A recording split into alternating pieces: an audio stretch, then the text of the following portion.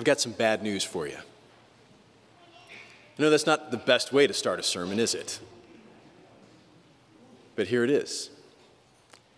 Life can be utterly meaningless. You go to school to fill your head with knowledge, to acquire tools for use in the great wide world. Kindergarten, elementary school, middle school, high school, college or university or trade school, grad school, one after the next. Why? You work to get a good job, a skill, a profession. You find a place in the world to provide for yourself and those around, even for your neighbor. Why? To train your body for sports, exercise for fun, do physical therapy after injuries or illnesses, to make yourself stronger and more able to do what you want to do. Why? You eat and drink, vegan or omnivore, teetotaler or libertine, health food or junk food for sustenance and enjoyment. You get to take in all these things, but why? You read all the books. You catch all the shows. You watch all the movies and plays. Buy all the toys to entertain yourself. Why? What's the point if you're just going to die? When it's highly unlikely that the world after you is going to remember you in 100 years.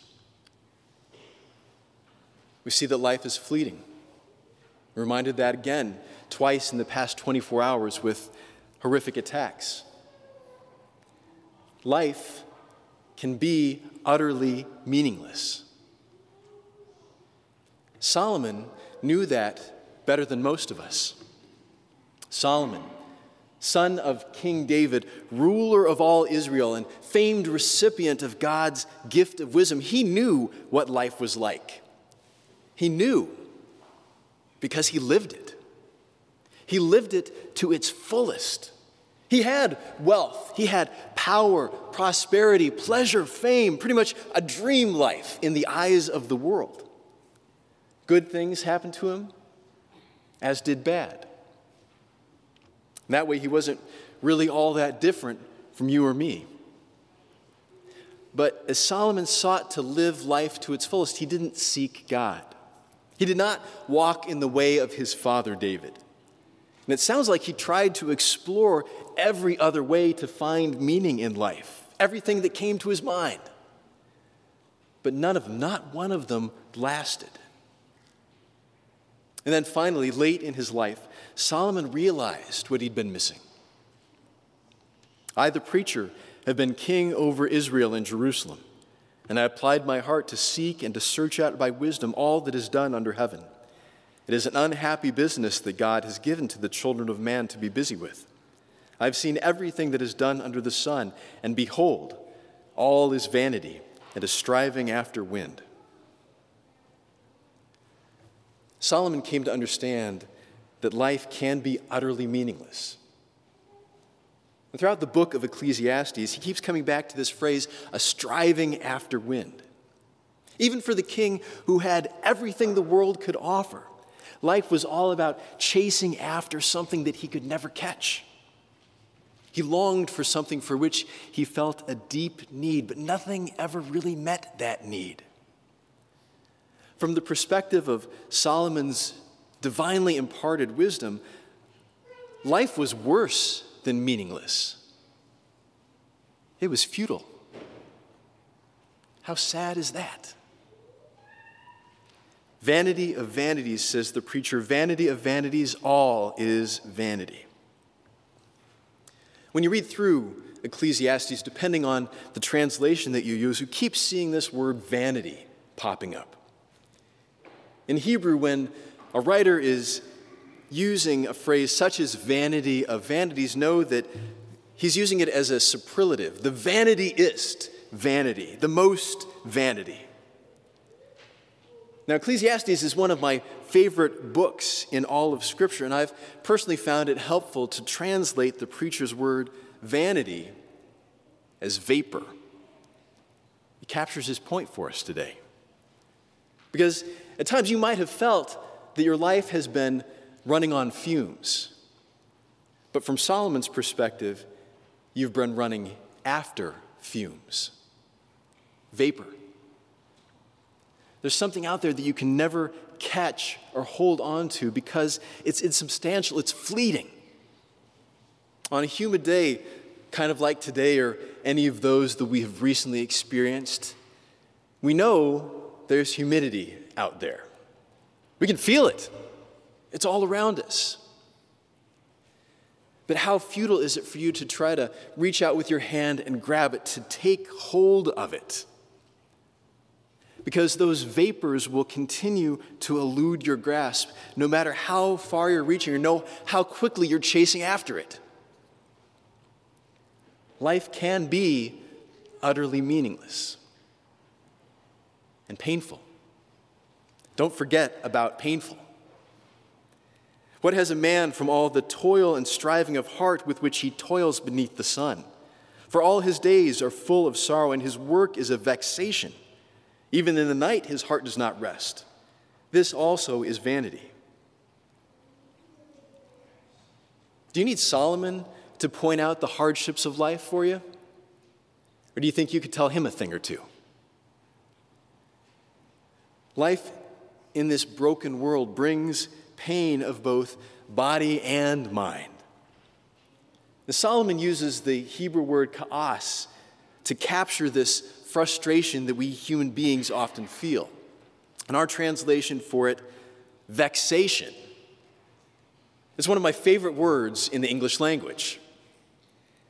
There's something about it that evokes the exasperation that so often accompanies the human experience. Vexation. When did you last experience vexation? Did it come upon you as you were trying to get something done? Did it keep you up in the middle of the night? As the parent of two little kids who are often, or I should say occasionally, chasing after vapors in their own ways, I feel vexed more often than I would like. As people in a broken world, people who are longing for meaning, but end up striving after wind, what hope can we really have when life is all meaningless? Here's the thing. Life is utterly meaningless without God in the picture. It ultimately doesn't matter what you're chasing after in life because you are going to die. And then you won't be able to hold on to anything at all. This is Solomon's point, that you should despair over anything that you are or have or do because it's all vapor. Human beings need to be in relationship with God for life to have any meaning.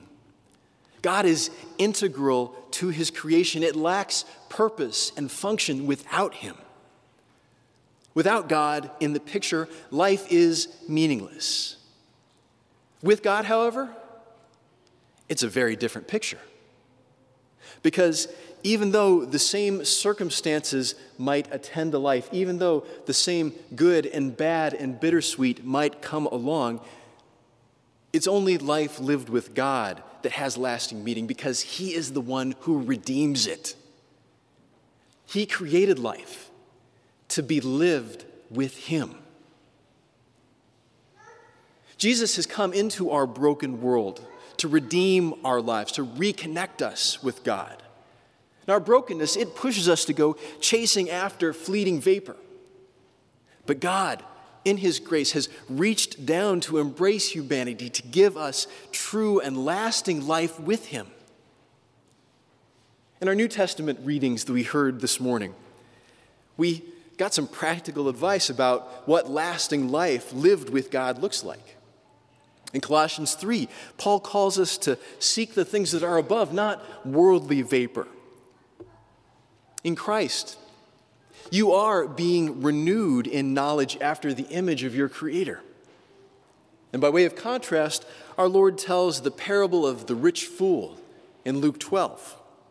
Because that man's mind, it was fixed on the things of life on earth.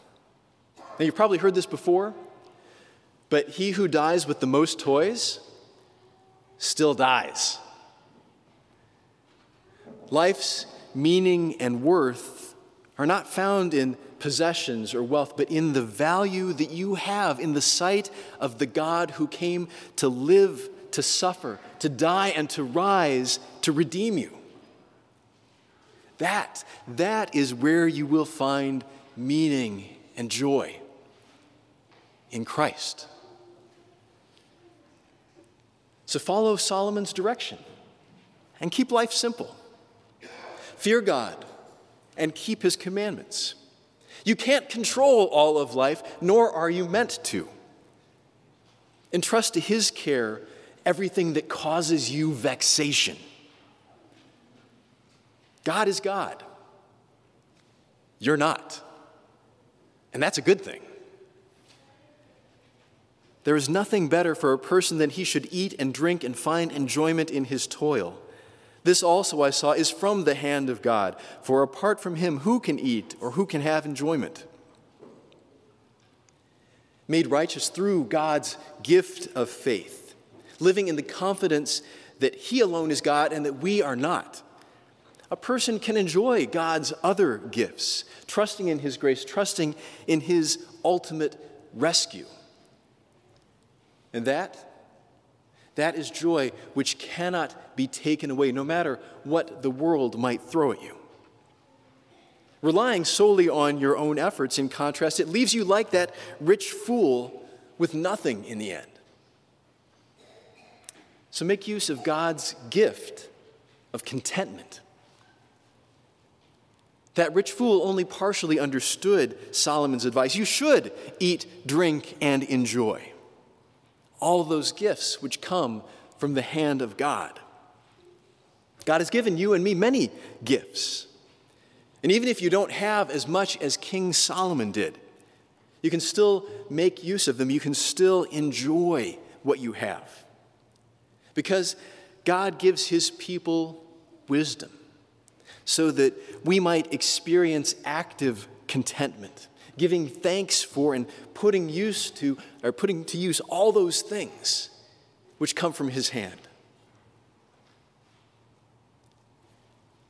Life can be utterly meaningless, a chasing after vapor if one is not in relationship with God.